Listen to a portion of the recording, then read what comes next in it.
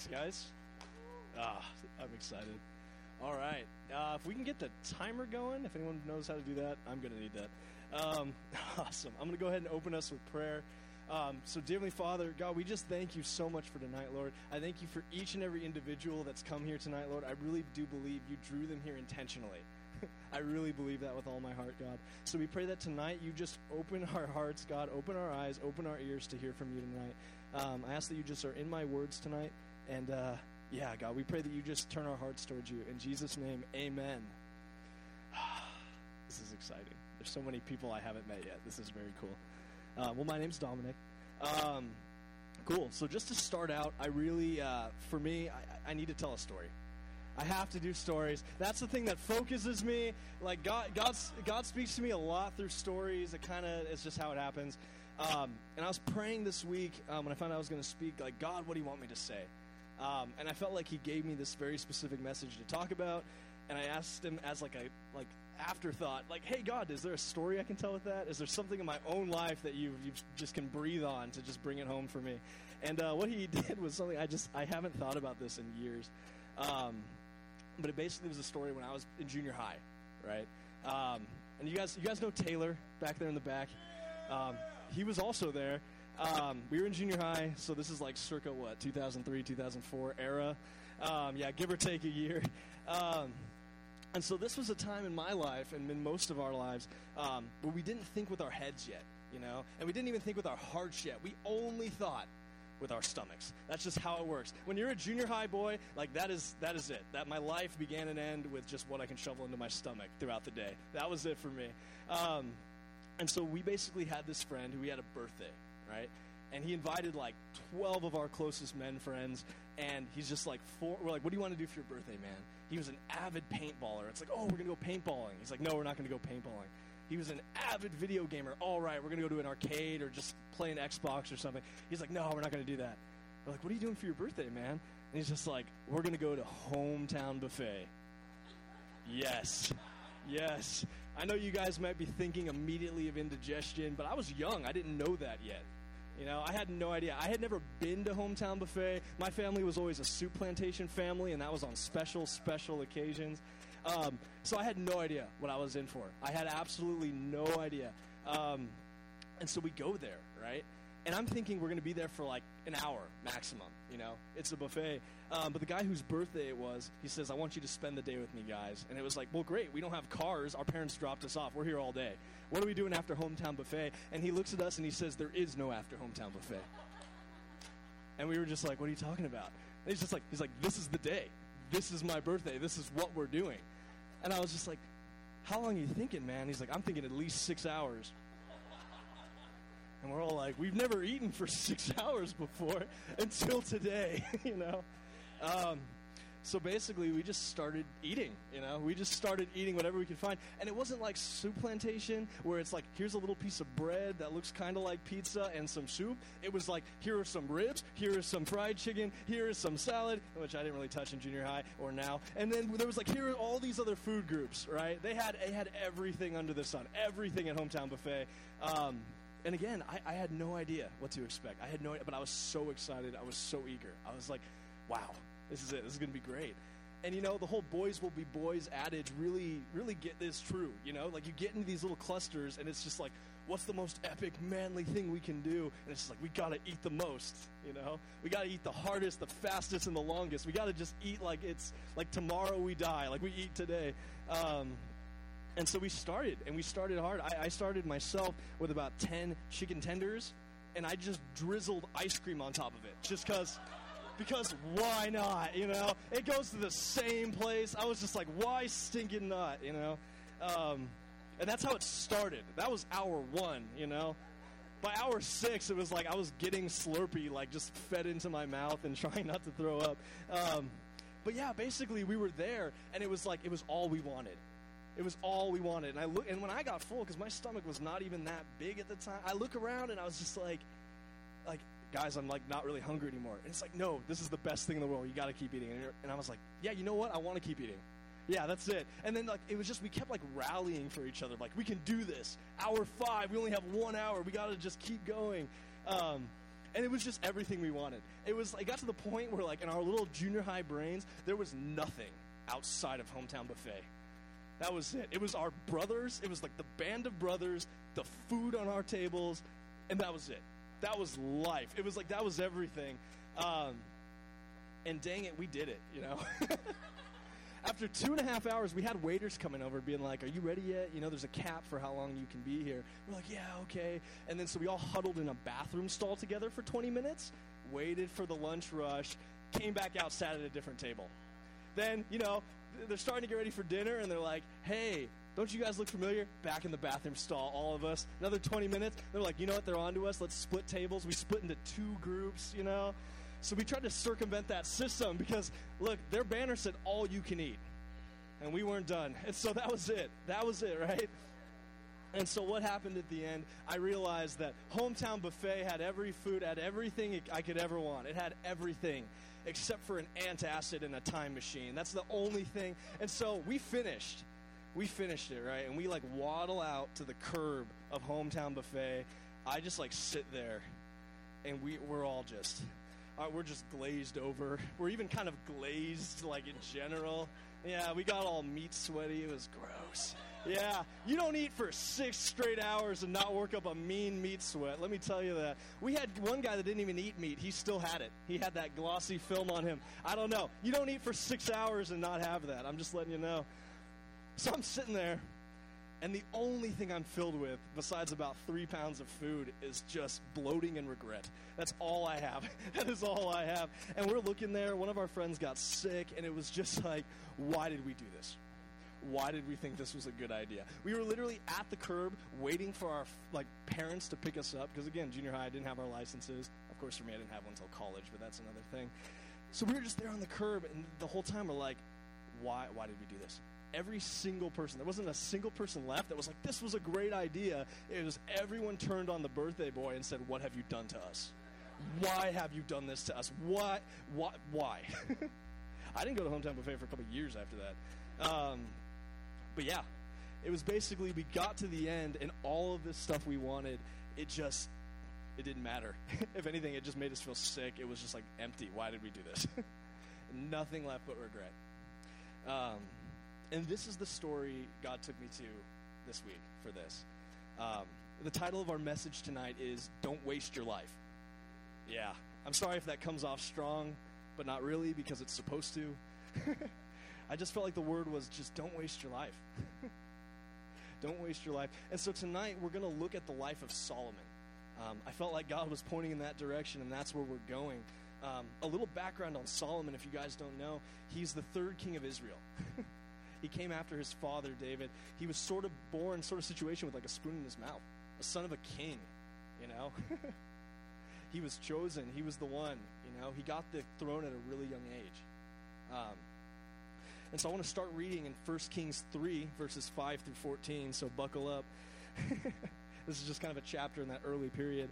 It says, At Gibeon the Lord appeared to Solomon in a dream by night. And God said, Ask what I shall give you. And Solomon said, You have shown great and steadfast love to your servant David my father, because he walked before you in faithfulness and righteousness and in uprightness of heart towards you. And you have kept for him this great and steadfast love, and have given him a son to sit on his throne this day. And now, O Lord my God, you have made your servant king in place of David my father, although I am but a little child. I do not know how to go out or come in, and your servant is in the midst of your people whom you have chosen, a great people, too many to be numbered or counted for multitude. Give your servant therefore an understanding mind to govern your people, that I may discern between good and evil, for who is able to govern this your great people? It pleased the Lord that Solomon had asked this. And God said, Because you have asked this, and have not asked for yourself long life or riches, or the life of your enemies, but have asked for yourself understanding to discern what is right, behold, I now do according to your word. Behold, I give you a wise and discerning mind, so that none like you has been before you, and none like you shall arise after you. I give you also what you have not asked, both riches and honor, so that no other king shall compare with you for all your days. And if you walk in my ways, keeping my statutes and my commandments, as your father David walked, then I will lengthen your days. This is a story about this man. When he first takes the throne, he has this dream, this vision from the Lord where he's talking to God. God says, ask, and I'll give it to you. Just ask, what do you want? And he just says, I just want to be able to do what you've given me well. I just want to have a discerning heart, the wisdom so I can actually do this job, so I can be your king here for these people. And God was so pleased. He just said, here's this also. You get the riches, you get the honor, you get the influence, you get it all because you had such a great answer and it pleased me. I just love that in this passage you see Solomon early on. He acknowledges God as my God. It is his God. It was his father's God, but it's his God, and he honors him. And God blesses him like he's blessed no other person. He gave him the kind of wisdom that he said, before and after you, no one will have it quite like you do. It's a big deal. And in many ways, the kingdom of Israel flourished under his authority like no other kingdom, like no other person in the history of Israel, at least, had ever done. He expanded the borders. He had so much influence, so much renown, so much riches, I love that early on, out of his heart too, David actually wanted to build God a temple. Before this point, God was just always moved around in these like tents, in the tabernacle and all that. And David had it in his heart. He said, God, I want you to have a place here, a permanent place, like your own house here. And God said, I don't want you to do that because you're a man of war. I'm going to let your son do that. And so I love that one of the early things that Solomon does is he gets to build the first temple that the Lord ever has, the first physical building. I love that he establishes this place of worship for God. That was Solomon's heart, to establish that in his nation. But what happens with Solomon is that his heart eventually just turns away from the Lord. And so this one's out of 1 Kings 11, verses 1 through 8. He made it about 8 chapters, which is more than most. It said, now King Solomon loved many foreign women, along with the daughter of Pharaoh, Moabite, Ammonite, Edomite, Sidonian, and Hittite women, from the nations concerning which the Lord had said to the people of Israel, you shall not enter into marriage with them, neither shall they with you, for surely they will turn away your heart after their gods, lowercase g. Solomon clung to these in love. He had 700 wives who were princesses and 300 concubines, and his wives turned away his heart. For when Solomon was old, his wives turned away his heart after other gods, lowercase g, and his heart was not wholly true to the Lord his God, uppercase G, as was with the heart of his father David. For Solomon went after Ashtoreth, the goddess of the Sidonians, and after Milcom, the abomination of the Ammonites. So Solomon did what was evil in the sight of the Lord, and did not wholly follow the Lord as David his father had done.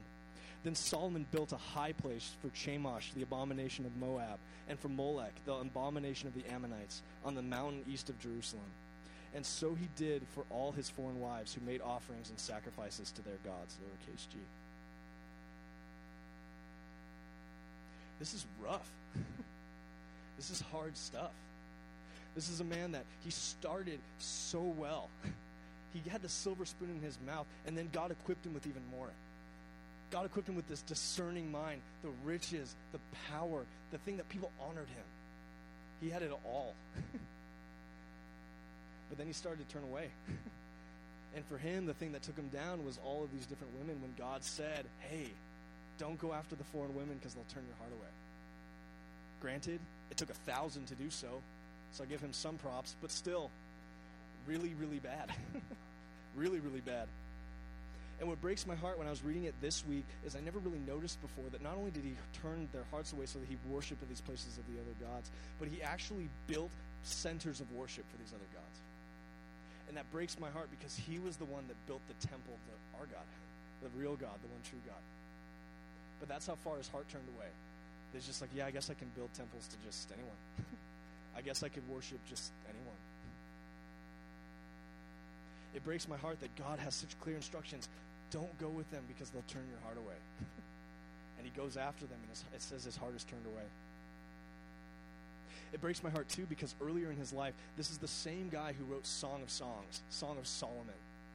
The book is all about the beauty of monogamy, all about God's love and his relationship with his people. This came out of Solomon's heart, and the Spirit came through that. This is the same guy that wrote that. And it's the same guy who married 700 women and then had 300 concubines and was just all over the place. It says his heart was not wholly after God like his father David was. It was divided. It was split amongst all of these other gods, all of these other wives, all of these other things that took that God spot, that took that place. My first point is actually a question, because I hear that phrase that just, it turned his heart away. And it breaks my heart. Because I think that there are still ways that we can have our hearts turn away. Sometimes it's the same thing that took out Solomon, which is just significant others. It's relationship. Sometimes it is that power. Sometimes it is that influence. Sometimes it's that money. Sometimes it's that fill in the blank. My first question is, where is your heart? Where do we put our hearts? Where are they at? I hope that that's a question we can just ask ourselves throughout the night, that we can just pray about. It's just, God, where is my heart? Sometimes when our hearts are turned away from God, it doesn't mean they're 180 the opposite direction. Sometimes it's just a couple degrees off. And the problem is, and why I titled this "Don't Waste Your Life," is that if you're on a journey somewhere, like imagine you're flying somewhere, right? You have a navigation. Let's say I'm going here to New York, right?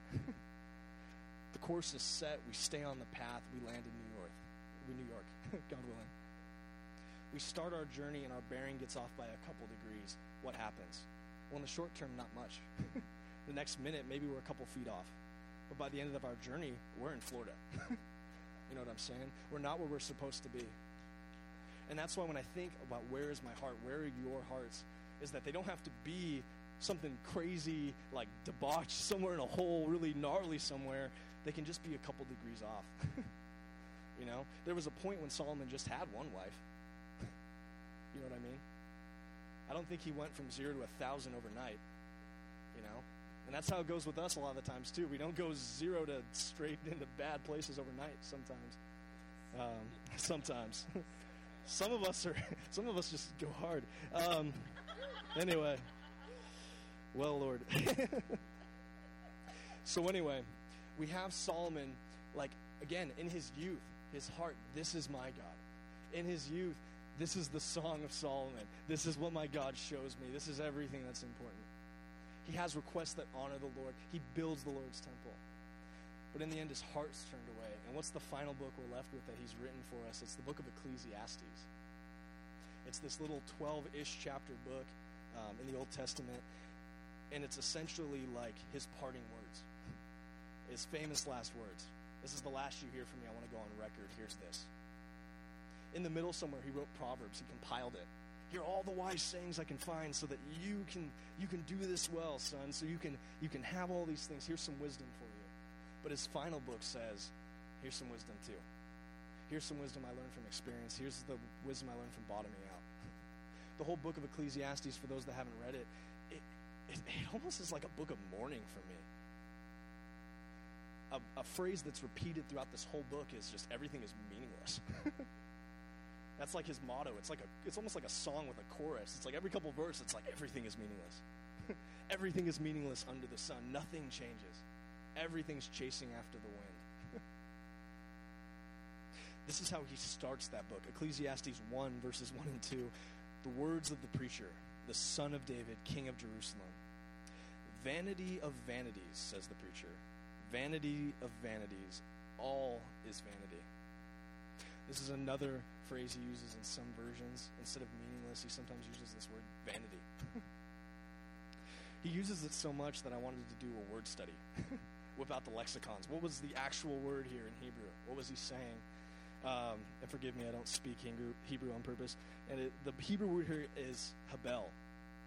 And it's derivative from this word that means emptiness, temporary, unsatisfactory, or transitory. Another way that this is sometimes translated is a vapor or a breath. Lacking real substance, here one moment, gone the next. It's more than just emptiness. It's also emptiness, but this is all temporary. It's all fleeting. There's nothing to hold on to. It's a vapor. It's basically ethereal. You try to grab, you can't hold on to anything with this. When he says vanity of vanities, all is vanity, he's talking about life. It's so hard to read this when you realize it's the same man that wrote Song of Solomon. It is so hard to read this when you see how he started and you see that this is the end of the line. This is where he ended up. It's so hard because God gave him so much. And you know what? God gives us so much. So many giftings, so many opportunities, so many things that so many other people don't have. Like if we're poor on the street, we're doing better than still like 60% of the world. You know what I'm saying? He's given us so much. Ecclesiastes 2, verse 8 through 11, it just talks a little bit more about his life and kind of what happened.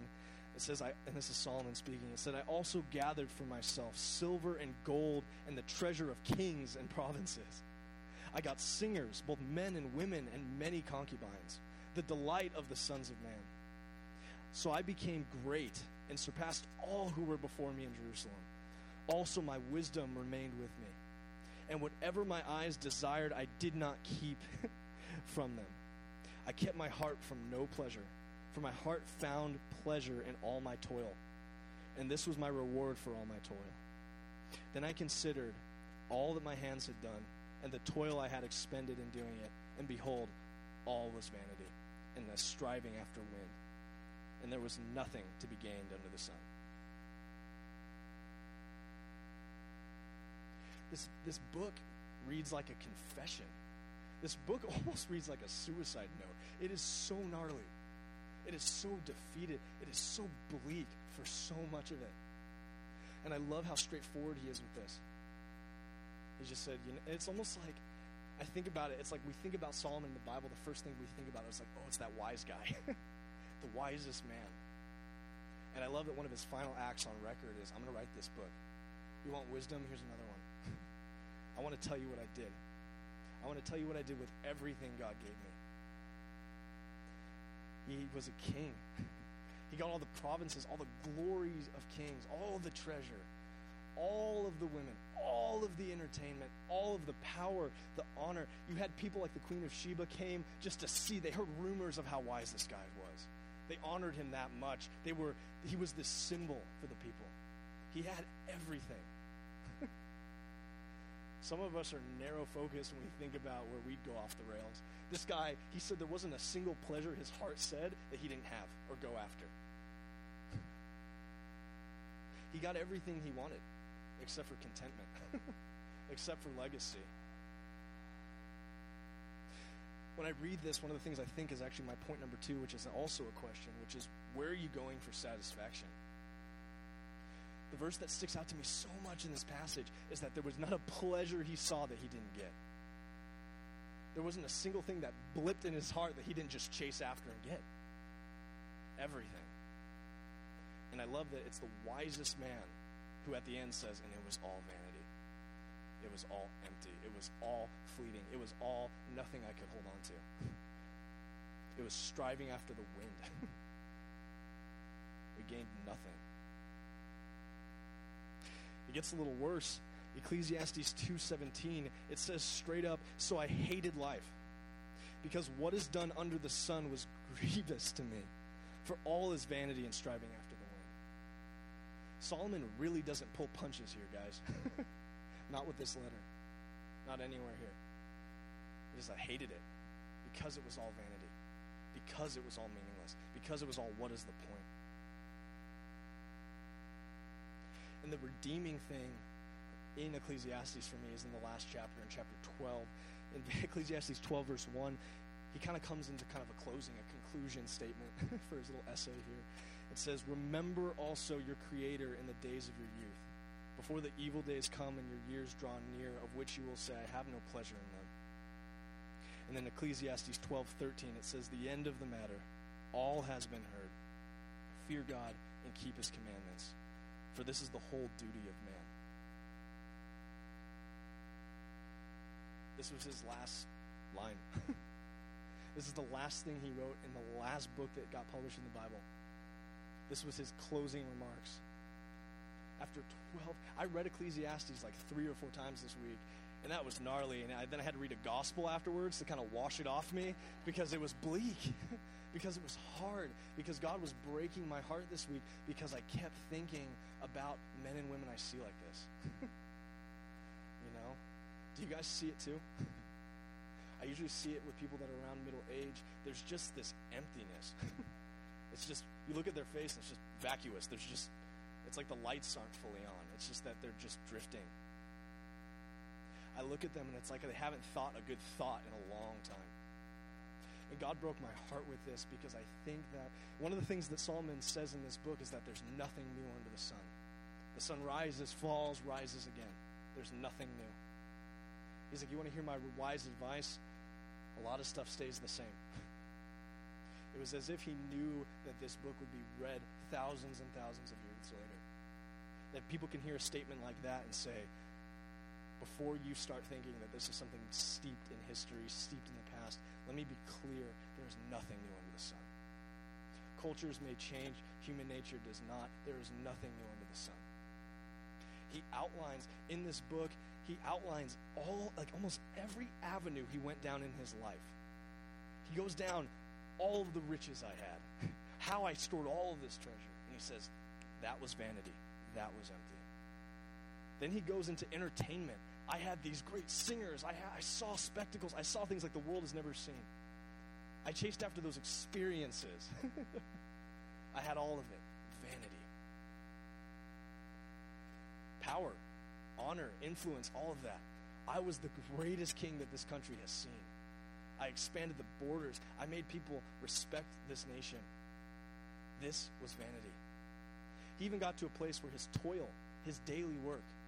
Some of us, we find satisfaction. We become workaholics almost, in our day jobs and what we do there. And he said, all my toil, everything that I got to see what my hands reaped, that was vanity. He goes through all of it. Relationships. Solomon was probably like, trust me, that's vanity. All 1,000, at least 999, vanity, He emptied out all of these avenues. Ecclesiastes is a book where he goes through all of these different things that he sees in the heart of man, all of these pleasures that he himself enjoyed all of them. And he said, let me assure you, at the end of my long life, on the top of the heap, it was empty. I love that one verse says, remember the Creator in the years of your youth. You know why? This is his impartation. This is the thing he gives us as young people. This is why it's important. He says, remember God. Remember him. Because I can tell you from personal experience, and I've outlined it in real, warty, painful detail, how all of those things end up, end of the road, empty. He paid that price, and one of the reasons this is written is so that we don't have to if we pay attention. If we remember our Creator, if we remember his closing remarks, is fear God, obey what he says. That's the duty of man. Another way to think about that is that's the purpose of man. Let's understand that there's a God to obey him, to do his works. That is the purpose. This man said, and I don't know about you guys, but, I can think some days, it'd be good to be rich. I can think some days, I can't think of a single reason why I couldn't handle the riches. And Solomon says, I'm the wisest dude in the world, and I was the richest. It's vanity. That's not a slight. It doesn't mean rich equal bad. That's not how that works. It's that is one of those things that can take our hearts. Like any of these other things. Maybe some of us are like, I don't need money. I can live on the street. It's like, oh yeah, but you throw your heart into every relationship in a way that is not guarding it. In a way that you give it the God spot. Why do we think that's better? Oh, well, I'm loving them. That's not selfish, right? We need an alignment check. That's vanity. There's a God spot. There's that spot that only he's supposed to satisfy. He is supposed to be numero uno, top of the heap, Lord of our life. He's not our counselor. He's not the thing we pull out every so often when we need advice. He's not the genie. He's not you're here in the good days, but when I don't want you, I'm going to put you aside, and I'm going to get those 1,000 wives. Like, he's not that guy. He's like, I can be Lord or nothing at all. That doesn't mean we're perfect, but it does mean where is our heart? Some of us, it is power or influence or our jobs, Some of us are already on that track for workaholic. And again, it's not bad to steward the things he's given us. It's not bad to have those dreams, because some of those he put inside of us. When is it bad? When it takes our hearts.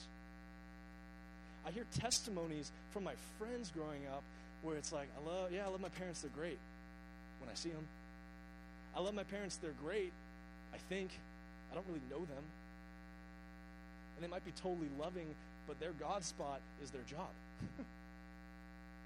And again, most of that stuff doesn't happen 180 degrees. It's just a couple degrees. It's a parent that says, this job puts food on my table for my family. I need to provide. And that's true. And that's good. But where does that start to eclipse the God spot? Where does that start to take root until it's just like, well, I can always work for that raise because then I can provide better for my family. We don't have to be at Soup Plantation. We can be at Hometown Buffet next week. When does it become that? But then already it's like, I didn't need that. I could have TV dinners with family time. Again, you're off by a couple degrees, and before long, it's taking your heart. Any of these avenues. This is a man who had it all, and he says it's vanity. I love that he says, in the days of your youth, remember this. I almost see between the lines, it's just like, wow, there's still time. Remember him. You realize that this entire book is this hopeless speech about how everything is meaningless. And the only hope we get is at the end. He says, remember your God. Fear him. Obey him. It's the duty of man to put God in that God spot. I read between the lines and I see just such a broken dude. It's hard to read Song of Solomon and then read Ecclesiastes. It is really hard. I see a broken dude. I wonder if he writes, remember your Creator. I wonder if he thinks, I wish I would have. I wish I didn't have my heart turned away. I wish I could have been wholly devoted like my father was. I love that this book is also about wisdom. This book is also about giving something to that next generation. It's on the bummer side. It's about, I've squandered what my life could have been here. Please remember this. Please hear it. It's vanity. It's empty. It's a vapor. You hear all the time about elderly people that are dying, the people that have misplaced their life, the people that they haven't heard from their sons in 30 years because they were absent for those first 20. You hear them saying, it was just too short, or I wish I could do it again. Those are the people that it was vanity. It was a vapor. It was here and then it was gone.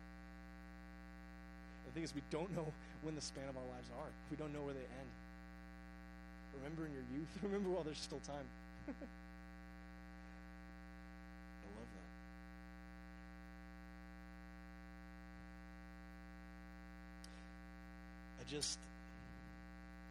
I thought about this man, and it just broke my heart. He was one of the greatest kings on paper that Israel had ever seen. And inside the confession of his heart is the book of Ecclesiastes. Yeah, they see all these great towers, but I'm bankrupt inside. It's vanity. He passes his kingdom off to his son Rehoboam. Within days, the kingdom is split. It's all done. The great everything, the kingdom's already split within days. I like before that even happened, Solomon looks and he said, yeah, this is all vanity. And so I look, when I was praying this week, and I was like, well, what else can I tell them, I felt like God was just saying, look at the life of David, his father. I love that even when he's like kind of commissioning Solomon early on, he's just like, I give you all this stuff, and if you're obedient like my servant David was, I will extend the days of your life. I will give you even more. Throughout his life, God keeps remembering David. And I love that Solomon, even praying to God, says, you honored my father David. David was your guy, God. I love that it's God who says to David, this is a man after my own heart. I like that in the book of Acts, the writers say again, that was David, the man after God's own heart. That takes into account all of the failings David had. The affair, the murder, the pride, all of these big deal sins. In New Testament, book of Acts, they still say that was the man after God's own heart. There's times where God says, that was the man who was obedient, he gave me his whole heart. In Ecclesiastes, when Solomon fell away, it just says he didn't give his heart wholly to God like his father David did. And David messed up. David was a broken dude. He did some jacked up stuff. In some ways, his sins, I thought, like, they look gnarlier sometimes on paper. But God said, no, he did what I told him to do. No, that man, that was after my own heart. Yeah, the line Jesus is going to come from, it's going to be from David. I love that sometimes they even called Jesus son of David. And I think Jesus wears that with pride. He's like, yeah, David was a faithful servant. That man. What is that man? What's the difference with that man? Because you know what? That guy had success too. That guy had the victory. That guy had the honor. That guy had the acclaim. That guy had so many of the same things. And that guy screwed up too. A lot. But what is his heart? One of the books we get from David is the book of Psalms, who a lot of the Psalms are from King David.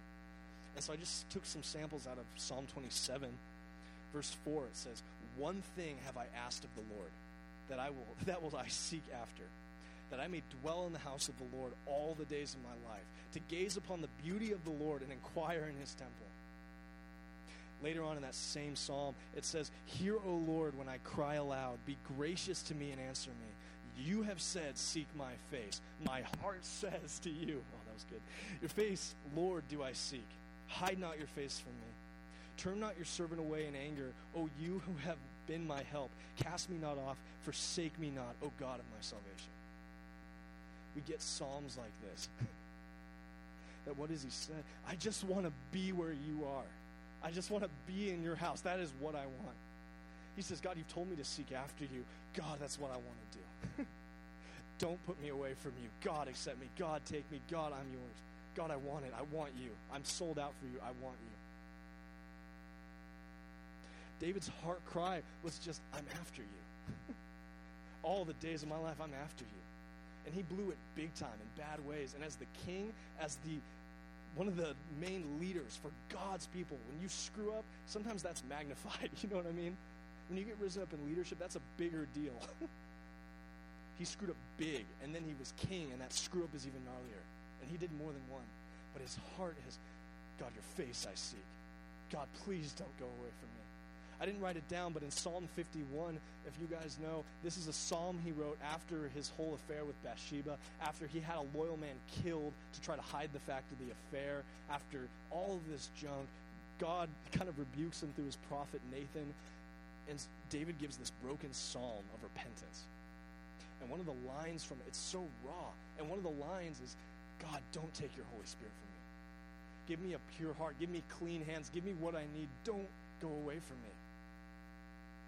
It's not once, don't strip your kingdom from me. It's not once, don't strip that influence from me. It's not once, don't strip any of those vanities. It's, God, just don't take your spirit away from me.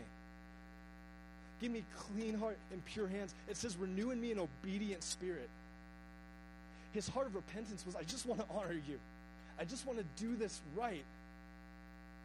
I love that the heart of David is never about these vanities of like, it's never, oh no, is he going to take the kingdom away from me? It's just, God, don't take yourself away from me. I'm going to read that psalm again. One thing have I asked of the Lord that will I seek after, that I may dwell in the house of the Lord all the days of my life, to gaze upon the beauty of the Lord and to inquire in his temple. Later on, hear, O Lord, when I cry aloud. Be gracious to me and answer me. You have said, seek my face. My heart says to you, your face, Lord, do I seek. Turn not your servant away in anger. O you have been my help. Cast me not off, forsake me not, O God of my salvation. I wish I would have put Psalms 51 down. That was his just repentance. That's when he could have been like, oh God, don't throw this off too. Don't do all of this. But all he says is, God, renew the right spirit in me and don't go away from me. Give me what I need to be near you again. I love that he sees, they're under Levitical law still, with all the animals and burnt sacrifices, all of this stuff. And the heart of David, inspired by the Holy Spirit, says, the sacrifices are not even what you're after. I don't think this was being taught at that time. The teaching at the time was you offer sacrifices on that altar. But the heart of David with the Holy Spirit, the heart that is after God's own, is the heart that says, the sacrifice is not even what you're after. You're after my repentance. That's what you want, and I want you. I am repentant. It's not about the vanities, not for me. It's about your face. It's about being with you forever. That's what it is for me. And I love that even after all the failings, all the screw-ups, all the things that David did, God still says, that's the man after my heart. That's the man who did what I told him to. I love that. And again, I just wonder, that phrase I've always loved, a man after God's own heart. And I do my thing of, what does that mean? Is it cryptic? Is it a symbol? What is it? What is that? And I think that there's layers to that. I think that there is more, but this week I was really just getting hit by the literal part of that. What does it mean to be a man after God's own heart? It means that you're after God's heart. You are after it.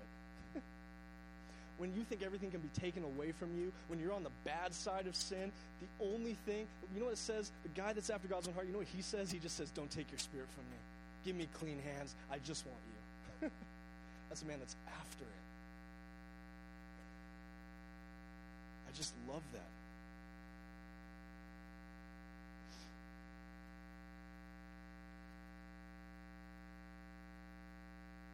So I want to ask the question again. Point number 3 is, again, where is your heart? This was the same family line. This was the same, like the next generation. Saul's heart went all of these different places, fractured into 1,000 different women. Where is your heart? God knows we're not perfect. I don't think he's after our perfection. He's after our heart. Where is your heart? David's heart was, I want to be with you forever. I want to share a personal testimony that I'm not super proud of. I was in a college ministry about 6 or 7 years ago. I was just learning really what community was. I was still kind of in spectator mode, which means I was in one of the back seats, kind of non-committal, checking it out. It was right after my freshman year of college, where it was the first time in my life where God really shook me, got my attention. It was like, oh my gosh, all of this is real. This matters. This has to change me. But I still had to learn a lot. I still have to learn a lot. So I went to this college group over that summer. And it was kind of a weird, like the sermon was about heaven, right? Which was great, but I never really heard a sermon about heaven before. Unfortunately, I don't remember much of that sermon except for this anecdote. The speaker goes up there, and he just says, I want you to think for a second about heaven. I want you to think, what would heaven be like if it was everything you could think of that you wanted? All your loved ones, all the houses, all the joy. You can be riding unicorns upside down at 1 billion miles an hour, not self-destruct. Anything you can imagine, anything that makes you giddy, anything you want. Everything you want for all time. But the caveat is you don't get Jesus. Is that still heaven you want? Do you want it? And why this rang true somewhere with me was that he said, I just want you to answer in your heart. We're not going to raise our hands. I don't expect you to share this answer. I just want you to answer in your heart. Strip away the pretense. Strip away, oh, if I said this, really? People would judge me. People would all this. He just said, no, just answer with you. Would you want it? And at this time, it wasn't even a question for me. It was like, of course. Right? Guys? Of course I would. I get the mansion. All of my homies, our backyards are joined so we can have like the world's most epic pool party every day for eternity. You can have an Xbox the size of California. It was just glory, you know? I ride my chariot of pandas around on those streets of gold just because I can. Oh, of course I want it. For all time, of course I want it. And, you know, I left that meeting, and it was like, whatever. I didn't even feel bad about it. I was like, of course. You'd be stupid not to want that. It's everything you could want. Why would you not want that?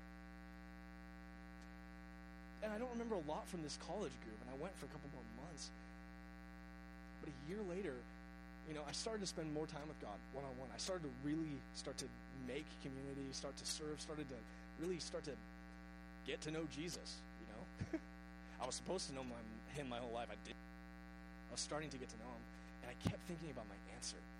Anytime someone would bring up heaven, I would flash back to that Xbox the size of California. But it wasn't as funny. It wasn't as, of course. It was just like, wow, that seems kind of silly. But, I'd probably still want it, honestly. I didn't tell people that. But in my heart, that was it. Yeah, I think I'd still want it. Another year goes by. I get to know Jesus a little bit more. And suddenly I'm just like, I don't know if I'd want it. Because you know what happened between that second and third year? My life hit the fan, man. The life I built for myself burned to the ground. And from the ashes, I had to find something else. And you know what I had in that time? I had Jesus.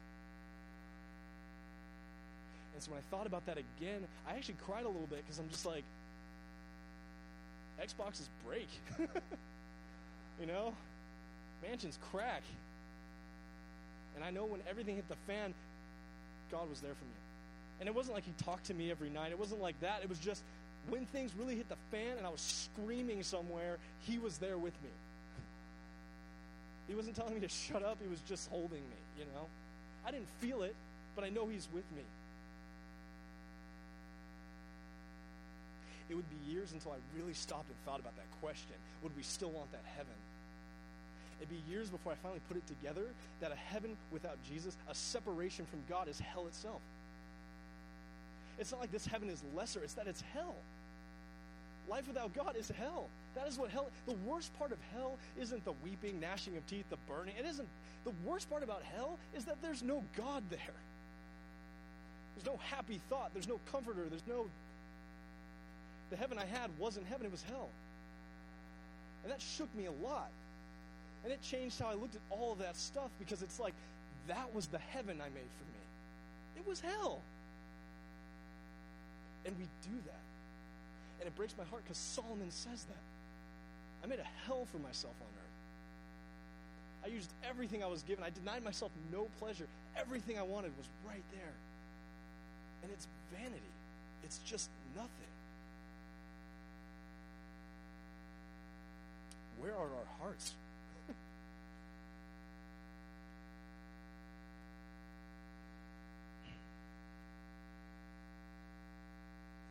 I was thinking too, again, going back to that plane analogy. You set the course and you go. You make it to that destination. So the question I ask myself, and the question I want to ask you guys, I don't think I wrote it down, but it's just, what are we aiming for? Where is that path in front of us? We have self-control. That makes we make those decisions. Where are we setting that path? Oh, there's this girl I kind of like, but, maybe it's not the one, but maybe that's still okay because I'm kind of lonely. Where are you setting yourself up for? Well, I really don't think that I'm supposed to be at this job, but I earned twice as much from this place I felt like I was supposed to be. Where are you aiming? Where is it? I want the influence, I want the power, and we bankrupt ourselves. It's not that the influence is bad. It's not that the power is bad. It's not that relationships are bad. It's not that money is bad. It's that if that takes our heart, if that takes the God spot, we're off course. Because our hearts are following all of these different things and we're not following God. So where are our hearts? I was thinking about a phrase I could use to just think about this. It's that our direction determines our destination. The path we place our feet on, the direction we're looking, the steps we're taking toward it, that's going to determine where we end up.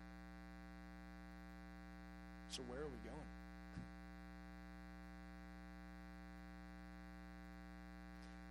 I thought about all of this week. I thought about that heaven story. I thought about how much God has changed my heart. And look, guys, I'm still getting to know Jesus.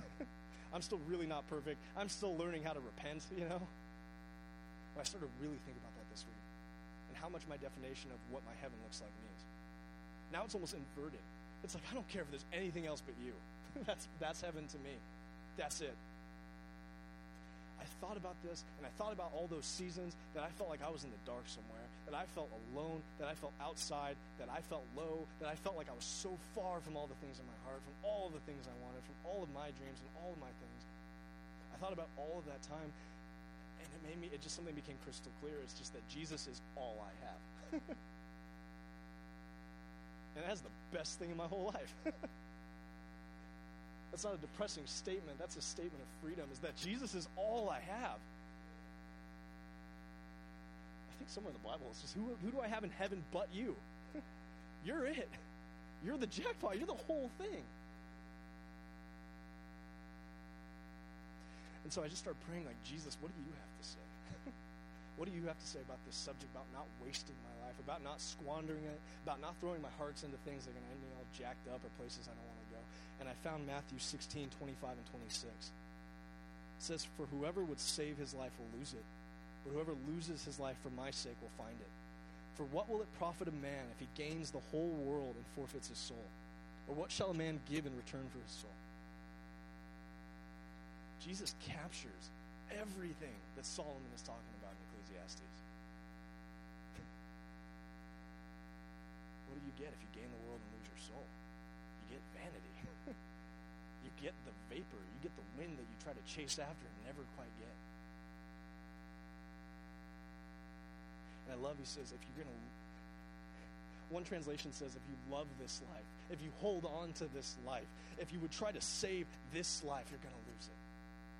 But if you lose it for my sake, if you throw it all down, if you say that that is vanity by itself without you, you're going to find it. And that's the life that Jesus says, that's the life I promise you with me. That's the abundant life.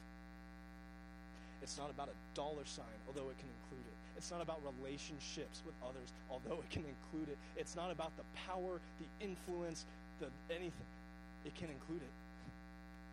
But you only know that if you lose your life and you take up his. You only know that if you say, I choose you. I burn it all down. The heaven I can make on earth for myself is nothing outside of you. You're my slice of heaven on here on the earth. You're it. You're all of it. I'll tell you, in my life, every single time I've given Jesus my heart, every single time I'm like, this decision is yours. I'm choosing you here. This is where you say I'm going, and it's opposite to my will. I submit, and you take it, God. I have never once regretted it. The vanities, I almost regret it every time. Amazon, do I need this? Yeah, I need that. By the time it arrives, it's like, I didn't need that. This is empty. This is as empty as my credit card. Oh, no. We do this all the time by degrees. What's empty? What's fulfilling? Our culture says, no, the money, the power, the relationships, the profile, yeah, that's success. That's it. Try to look like this. Try to be like this. Go after this. And these people medicate themselves to death. These guys, they just spiral themselves into holes. And you have the people that said, I give it all up and this is Jesus. And not a single person regrets that. Not when it's real for them. Not when you really know this God. Not when it's actually about the relationships. It's not about the facts of Christianity. It's not about Christian history. It's not about a social clique. It's not about the ways that they picketed here or done horrible things over here or done great things. It's not about any of that. It's about that relationship with Christ. Those are the people that say, I have no regrets. I counted the cost. He is not vanity. He is fullness of joy. He is life. He is freedom. He's my everything. Who have I in heaven but you? Right now, he is interceding on our behalf. As if to say, I'm always looking out for you. Jesus said when he left them on earth, he said, I'm preparing a place for you. You better believe that. I felt like this was an important message of don't waste our lives. Because most of us are so young. We might not feel like it. I don't half the time. But we are. Granted, I could die tomorrow, but whatever. We can live 100 years, you know. From all we can see, we're still on the front nine. We're still young. There's still time to remember the creator of our youth. It matters. It really matters. Because this is the point where if we're off by a degree, there's still time for course correction. There's things that can blow us off course, but you can always course correct. It's not too late. But the further we get on this path, the greater the distance back is sometimes. The harder it is to dig out of the hole. I mean, God still accepts us. Eventually we'll get back to the destination. But sometimes we delay ourselves so much, or sometimes we miss out on things we were supposed to hit along the way. Remember the Creator in the days of your youth. While there's still time. Start to build towards the things that are not vanity. Check your heart. It's not a one-time deal. I hope we think about this every day, every couple days, is where's my heart? How do I know where my heart is? Where's my mind dwelling on? What do all my actions suggest? Where do my finances go? What does this relationship look like? Who's really honored here? Do I work healthily? Do I rest healthily? Where is my heart today? The man after God's own heart, the woman after God's own heart is just that quality of he doesn't want our perfection. He doesn't want the sacrifices. He wants repentance. I told this to, I think, John a couple weeks ago. Looking at the life of David, my favorite part of him. When I look at like all of these things about him, there's a lot of things to look up to. My favorite part of David, it's the characteristic that I would want to emulate more than anything else he has. It's just no matter what happens, no matter what season of life he's in, no matter what's been thrown at him, no matter what he's done or hasn't done, the defining characteristic I see all throughout the life of David is he just can't stop clinging to God. Even when he's messed up, he just says, wait, don't go away from me. Give me everything I need to keep holding on. I want to be with you. As a leader, as a man of God, as just a human being, that is the one characteristic I hope we all have. It's just, I just want you and I can't let go. I might be 10 degrees of jacked up, but I can't let go of you because you're all I have. You're the best thing I have. So anyway, we're going to kind of start to come to a close here. We're going to go ahead and invite Danielle out for the keys. Yeah. Sorry if this was heavy. I didn't think it'd be this heavy. But I guess I started with everything is meaningless. So anyway, guys. Yeah, we're almost done. I just wanted to create a space because I really believe that one of the reasons God gave me this word to share with you guys is just so we could have a time of reflection and evaluation, reevaluation, self-evaluation. A time where we can start to ask ourselves those questions. Where is my heart? Where am I going for satisfaction? Again, where is my heart? What kind of heaven do I look at? Which one matters more to me? I want us to all just think about that for a second. I don't know if we can lower the lights at all, just so it's not as, let's all look around. Oh, maybe the other way. By his light, all is revealed. Okay, all right. Anyway. Yeah. Thank you, God. Yeah. This is really just a space for you and God. Just to open up those lines of communication. Or just with yourself. You have a moment where everything is on hold, and in this moment you can just think, where's my heart? What am I aiming at? What path are my feet on? What do you mean to me? Thank you,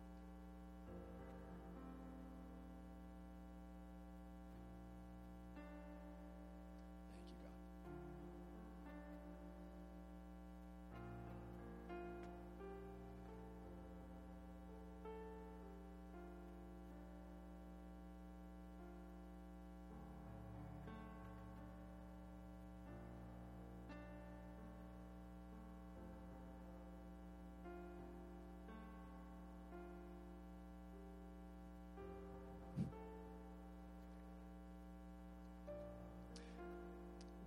We've lived in our culture all of our lives. For most of us, in a culture that says this is what success means, this is what it means to have it all, this is what you should aim for. Part of living the Christian life in America today is deprogramming. We see so much value and worth in possessions or the people around us, like our entourage, not the real relationships.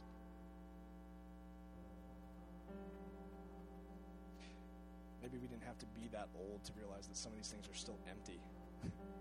Maybe along the journey we already see that it's empty. We already feel that it's empty. We feel like we've made the next bracket and we still feel empty. We never feel like we've made it. We never feel like we're good enough.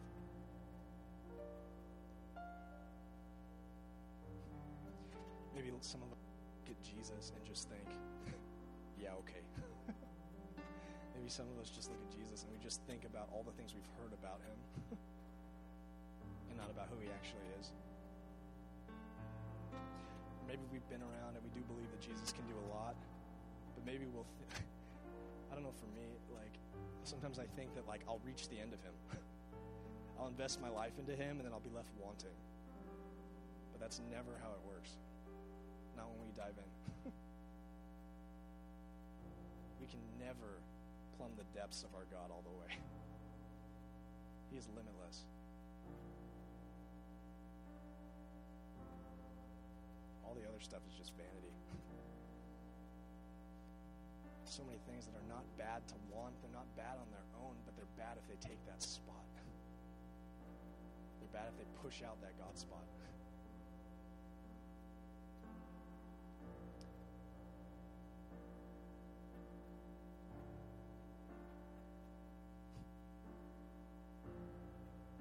When Jesus comes up to the woman at the well, trapped in this life she made for herself, he offers her living water, and the characteristic of it is that he'll never be thirsty again. He was telling him about himself. With me, you'll never want for anything else. You never want for more. You'll get more. You can get all that stuff, but outside of me, it's going to be empty. It's going to be vanity. With me, you can actually enjoy the blessings I give you. With me, you're not going to run dry.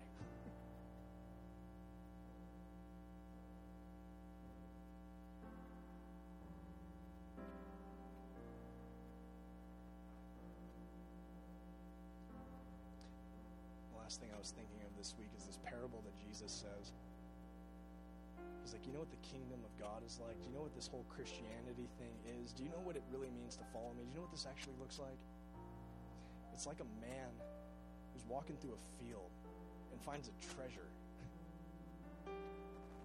He sees the treasure, he sees the worth, and he immediately goes and sells everything he has so he can buy the field to get that treasure.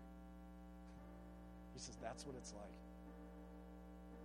That when we find Jesus, not what our culture has made him, but the real thing, we can give everything. We can sell everything. We can burn the old life to the ground if we gain everything that is.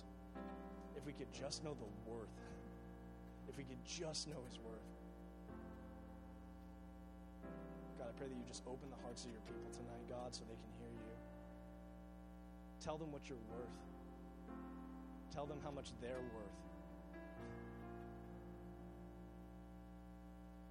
Sometimes we're just off by degrees. Sometimes it's not bad yet, but what have we done? We haven't turned our heart away, but we filled it up with so much stuff that we leave little room for what really matters. Thank you, God. Thank you that you're just good.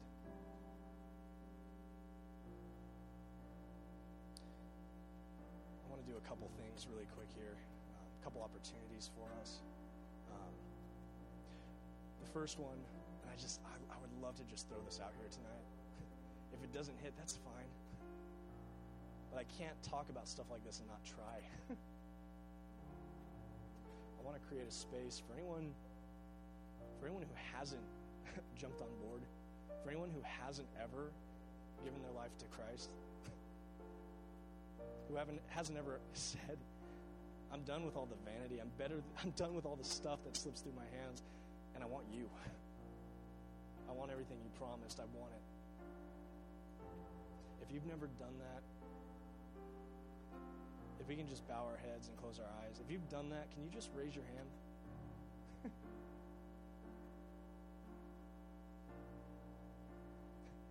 There's a God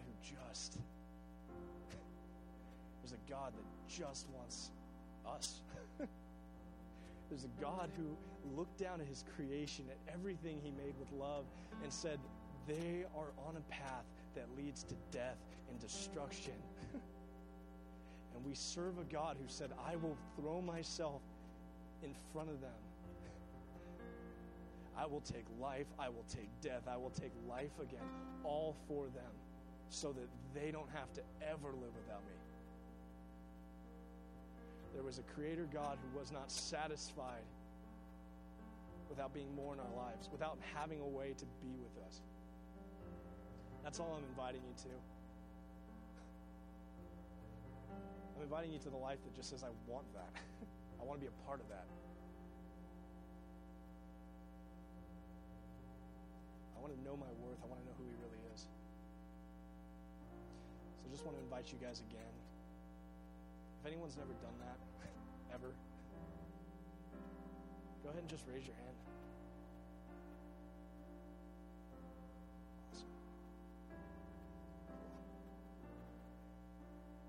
Awesome. Awesome. So there's a second thing I want to do. I'm almost as excited for this one. Pretty close, actually.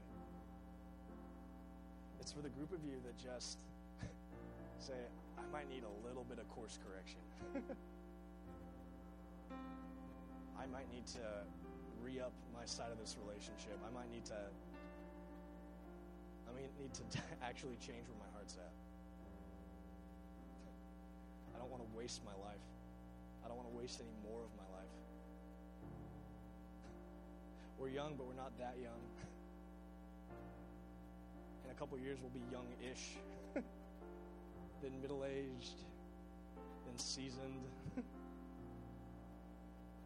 Then just ancient. And it'll be gone in a flash, guys.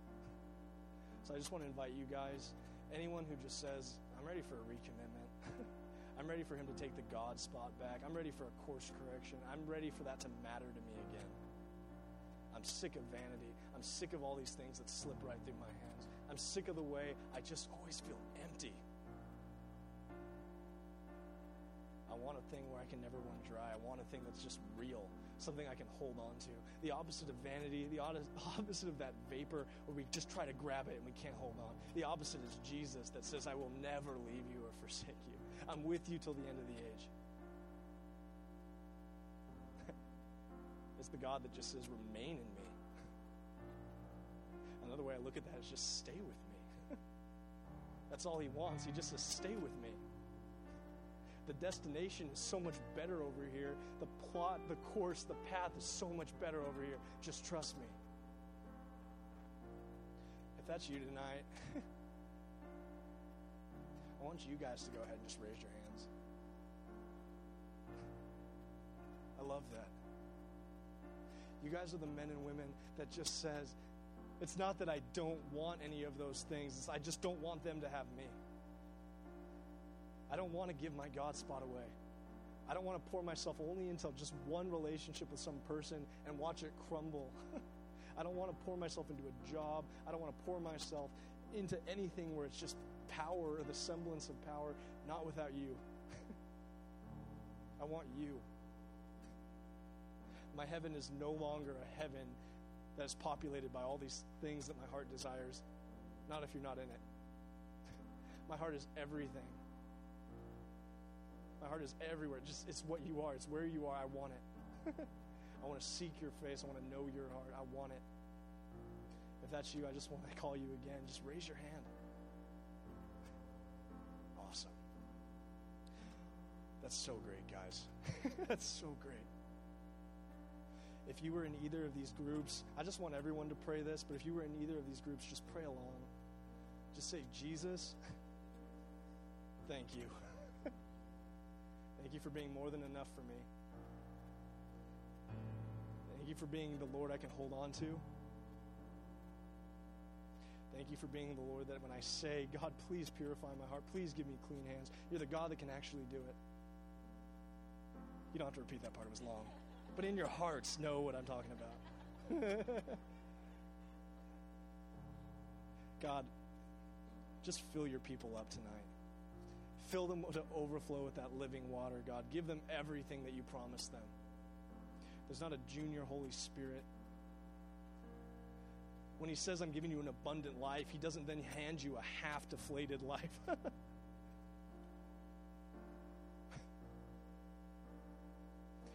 Vanity is just a breath, just a vapor, but the only breath that God gives us is the breath of life, his Holy Spirit. So we just ask that your Holy Spirit just fall on them, God. We thank you, Lord. We ask that you correct our paths, that you give our feet places to step, God, that you course correct, God. Give us hearts that are humble enough to yield to your direction. That's part of it, too. We're asking God to help us change. If he shows us what that means and we don't ignore it, we've already kicked him out of the God spot. It's a process. We're all not perfect. But what are we aimed at? Thank you, God, for open eyes and open ears to hear what you're doing. Yeah. I ask that you just bless your people tonight. Thank you, Lord. Cool.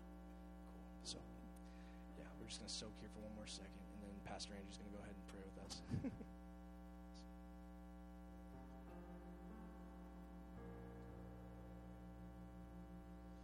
So good. Can we just all stand together before we go tonight and just thank Dom for sharing his heart tonight? Come on.